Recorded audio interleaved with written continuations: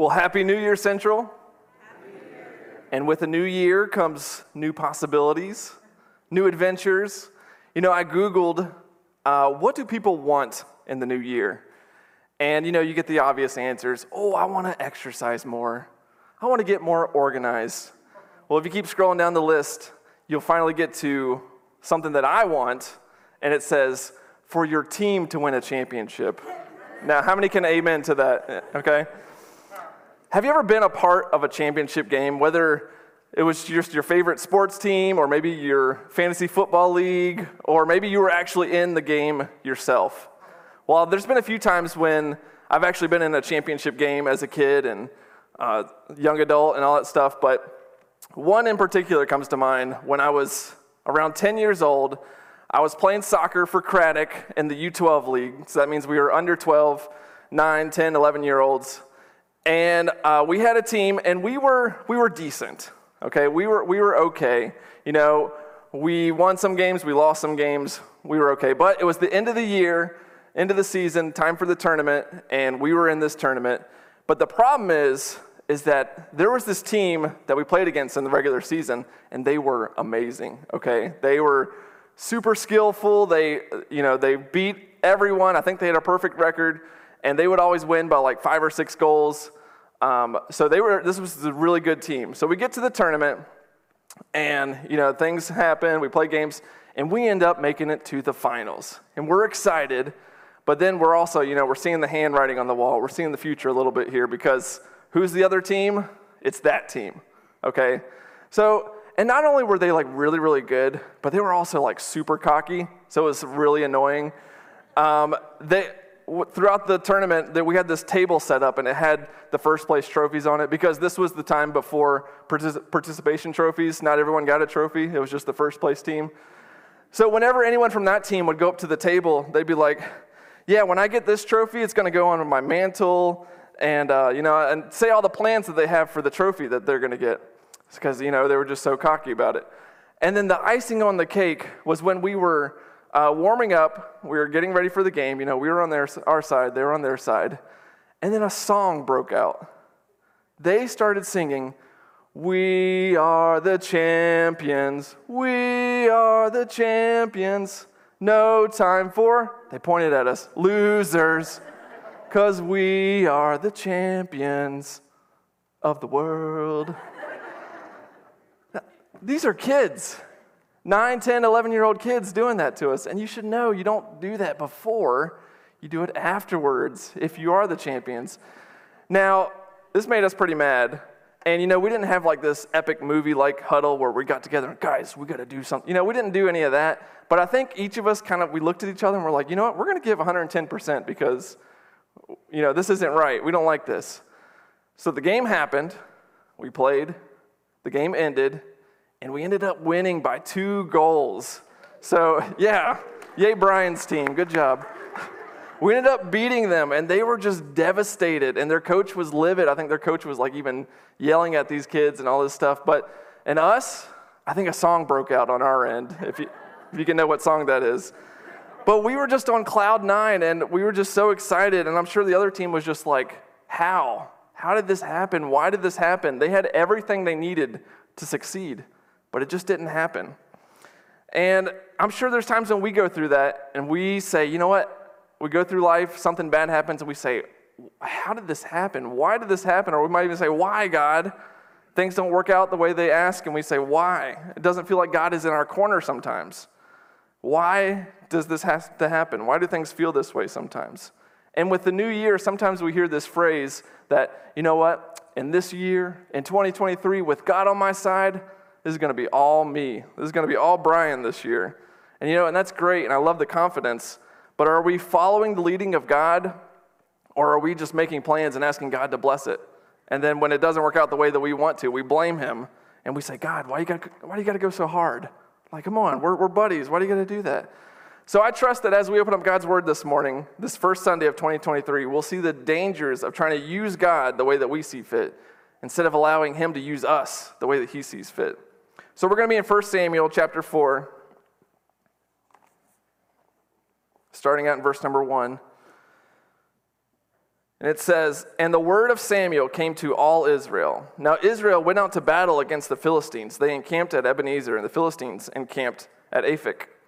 And the Philistines drew up in line against Israel. And when the battle spread, Israel was defeated before the Philistines, who killed about 4,000 men on the field of battle. And when the people came to the camp, the elders of Israel said, 'Why has the Lord defeated us today before the Philistines? Let us bring the ark of the covenant of the Lord here from Shiloh, that it may come among us and save us from the power of our enemies.' So the people sent to Shiloh and brought from there the ark of the covenant of the Lord of hosts, who is enthroned on the cherubim. And the two sons of Eli, Hophni and Phinehas, were there with the ark of the covenant of God." So the Israelites at this point, they've been through it. They've seen their share of amazing things, but they've also had their share of difficulties. And most of that is because of their own doing, because of their lack of faith or their disobedience. And this passage is one of those times that fall in the lack of faith or disobedience category. And you would think that after everything they've seen God do, that they would have this close relationship, this devotion to Him. But that's not the case. They kept turning their back on Him. Now they find themselves about to battle against one of their main enemies, and would be for a long time until King David would defeat the Philistines later on in the period of kings. But the Philistines were all about expansion. They wanted to expand their territory. They came in from the west to the opposite side of Canaan, and this meant conflict with the Israelites. So this was a serious threat to anyone who opposed the Philistines. And to set up the geography a little bit, the Philistine camp, it says it's over there near the Yarkon River at Aphek, and then the Israelites are over in Ebenezer, so that's about 2 miles away from each other. So this battle starts. The Israelites went out to battle against the Philistines. Philistines drew up against Israel, and before we get any further, we got to ask, how do we get into this situation here? Why are they battling, and how did God allow this to happen?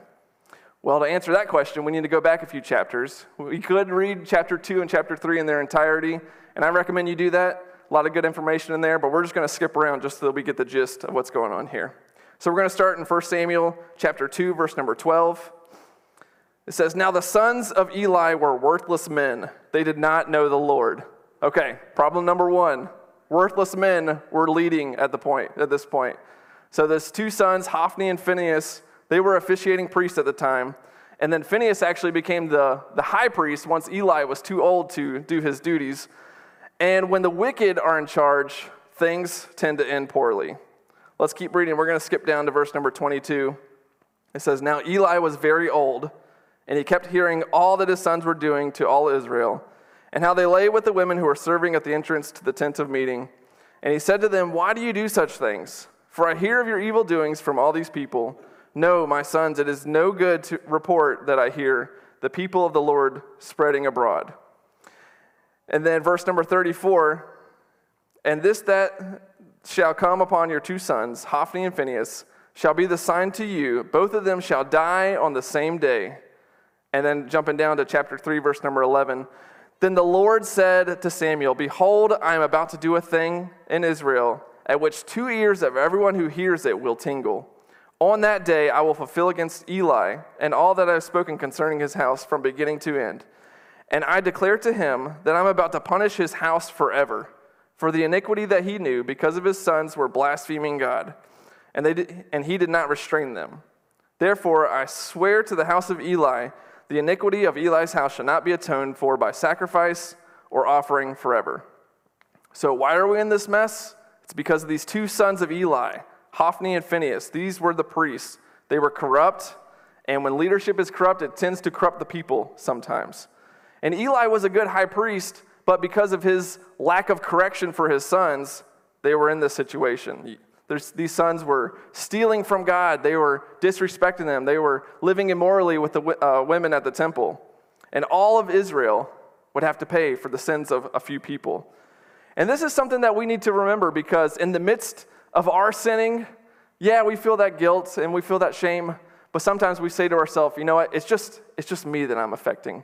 I'm only affecting myself. I'm only hurting myself. But that's not true, because our sins will make those around us suffer. It might be your kids. It might be your relationships. It might be other family members. Even if it's a secret right now and it's not affecting anybody right now, it will, because it will come out into the light and people will be affected. And what's something that always happens is that it always affects more people than we realize. And in the case of Hophni and Phinehas, their sins would lead to the deaths around 34,000 people. And the poor leadership trickled down to the elders too. If we look in verse number 3, it says, "And when the people came to the camp, the elders of Israel said, 'Why has the Lord defeated us today before the Philistines? Let us bring the ark of the covenant of the Lord here from Shiloh, that it may come among us and save us from the power of our enemies.'" So this was the elders' idea to bring this ark into the camp. They were trying to think through the easiest path to success, and they put their faith in things rather than faith in God. And they were looking to the ark to save them, not for the Lord to save them. And it sounds like it might be a good idea because it's kind of forcing God's hand here. It's kind of twisting his arm to saying, you know what? You're on our side. They know that you're on our side. This is your chance to win the battle because your honor is kind of at stake here, God. So it's almost like they're tempting him a little bit. And this just seemed like this was the best course of action, to kind of put God under pressure to deliver a win here. And we try this too. We put our faith in things other than God. And even here in the church, there's times when we put our faith in a program and say, you know what, if we don't have that program, then how is God going to work? Or, there's things when we go out in the name of church instead of the name of Jesus. And we think we go out and we have these awesome spiritual conversations, but all we're doing is going out in the name of church, which it's good to go out as a church and to do things and impact the community, but in the name of Jesus. So we go out and we have our conversations, and there's the cashier as we're checking out and say, "Hey, do you have a church building that you go to?" And then she says yes. And then we say, "Oh, awesome. Praise the Lord." Or she says no. "Hey, you should come to mine." And then we're like, did my spiritual conversation. Oh yeah, did it.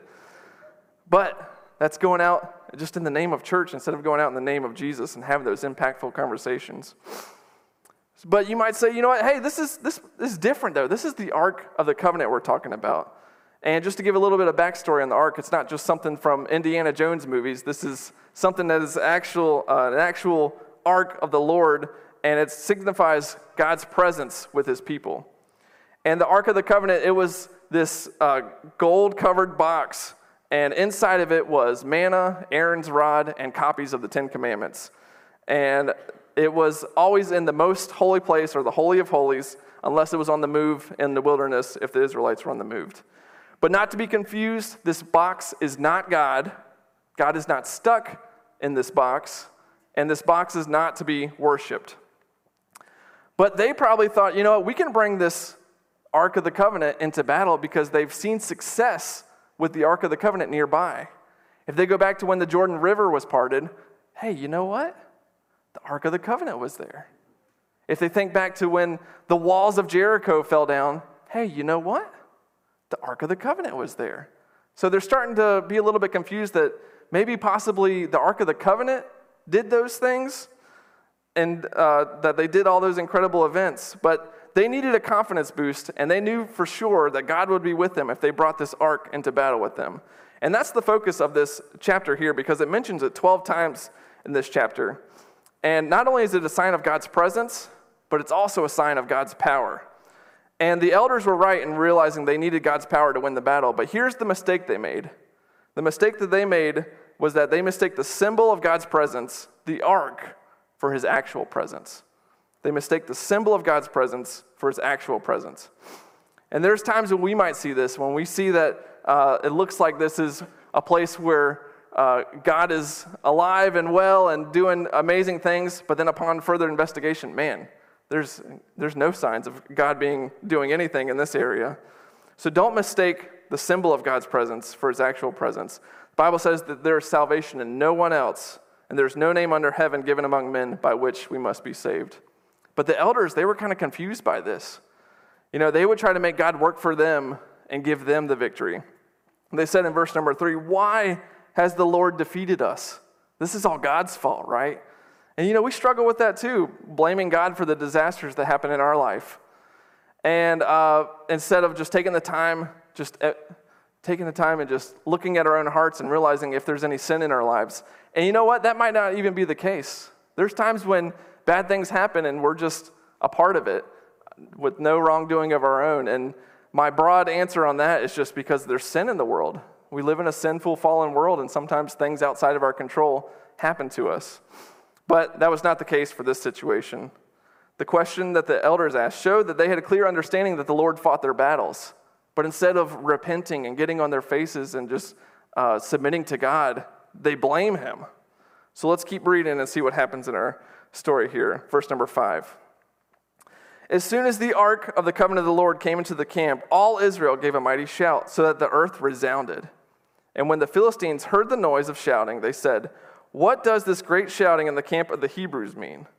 And when they learned the ark of the Lord had come into the camp, the Philistines were afraid, for they said, "A god has come into the camp."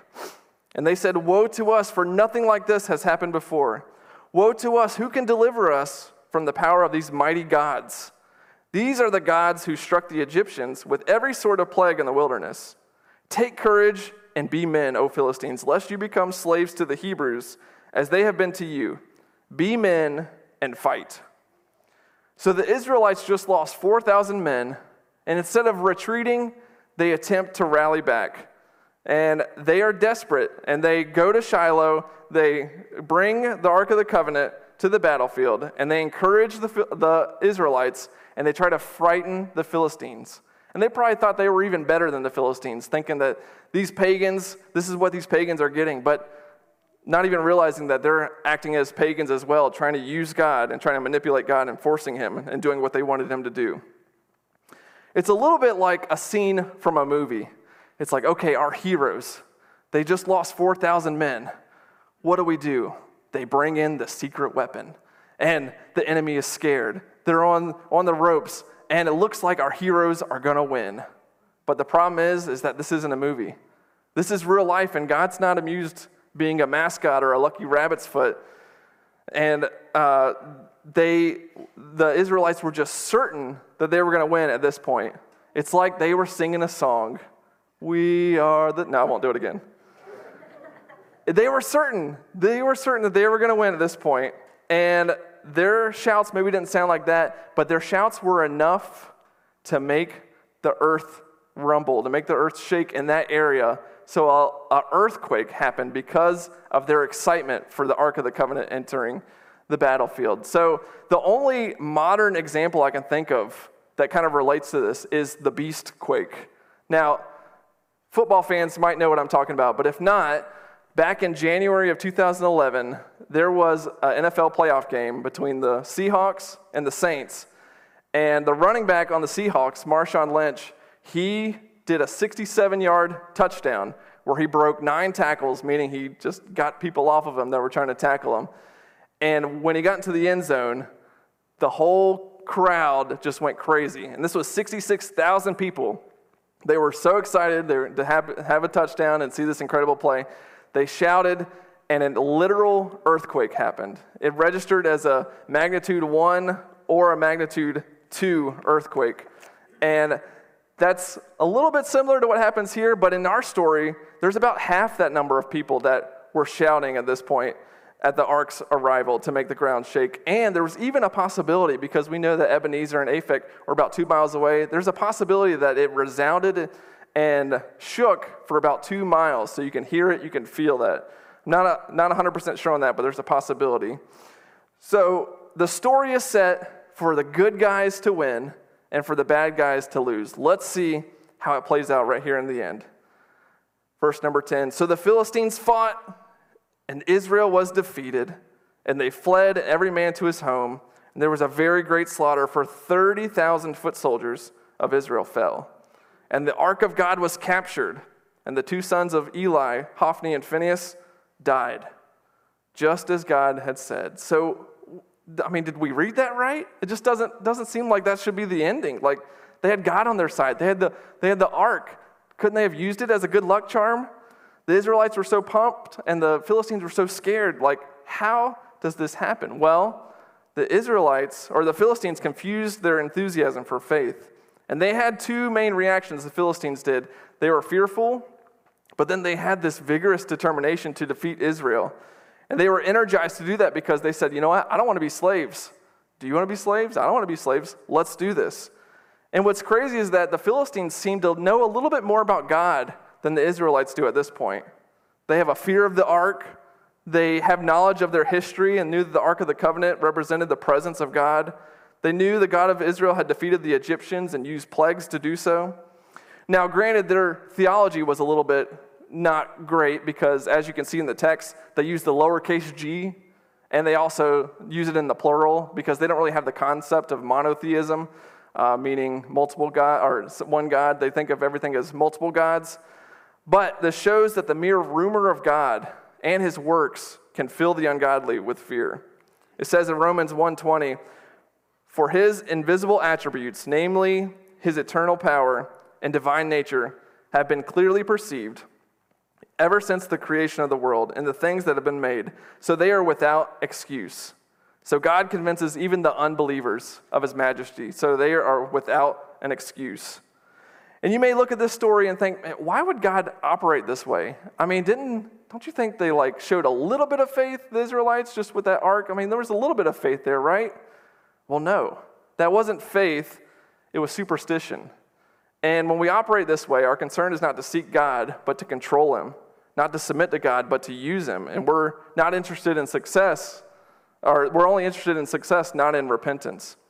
Now, you might have your own thoughts about superstition, or you just might be, as Michael Scott says, a little stitious when it comes to things like, I'm not going to wash my favorite jersey because I hope the team hears about it and they play better and they win, things like that. But we are sometimes superstitious in our approach to God.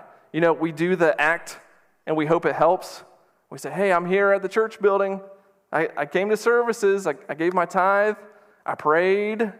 I sang the songs. Well, my lips were moving, at least. And we do those things, and we think, okay, I held up my end of the bargain. Your turn, God. And, you know, we might not verbalize those thoughts, but sometimes we think them when things get out of hand. And although the Israelites didn't even hold up their end of the bargain in this case, their corrupt leaders are enough for things to end the way that they did. And you know what? They thought the ark was the ace in their sleeve, but they activated the Philistines' flight or fight response. And there's something about being backed up against the wall into a corner when you got no other choice, and then you have a choice, fight or flight. You can fight and stay, or you can run away and be scared. But as the Philistines say in their words, they were men and they fought. They weren't going to go down with a fight. And the presence of the ark doesn't make them feel like giving up and said, you know, we got to even try harder. We got to give 150% because we're going up against a God here. So let's be men and let's fight. And the devastation was terrible. They said 30,000 foot soldiers. So the total we have now is 34,000 people that have died.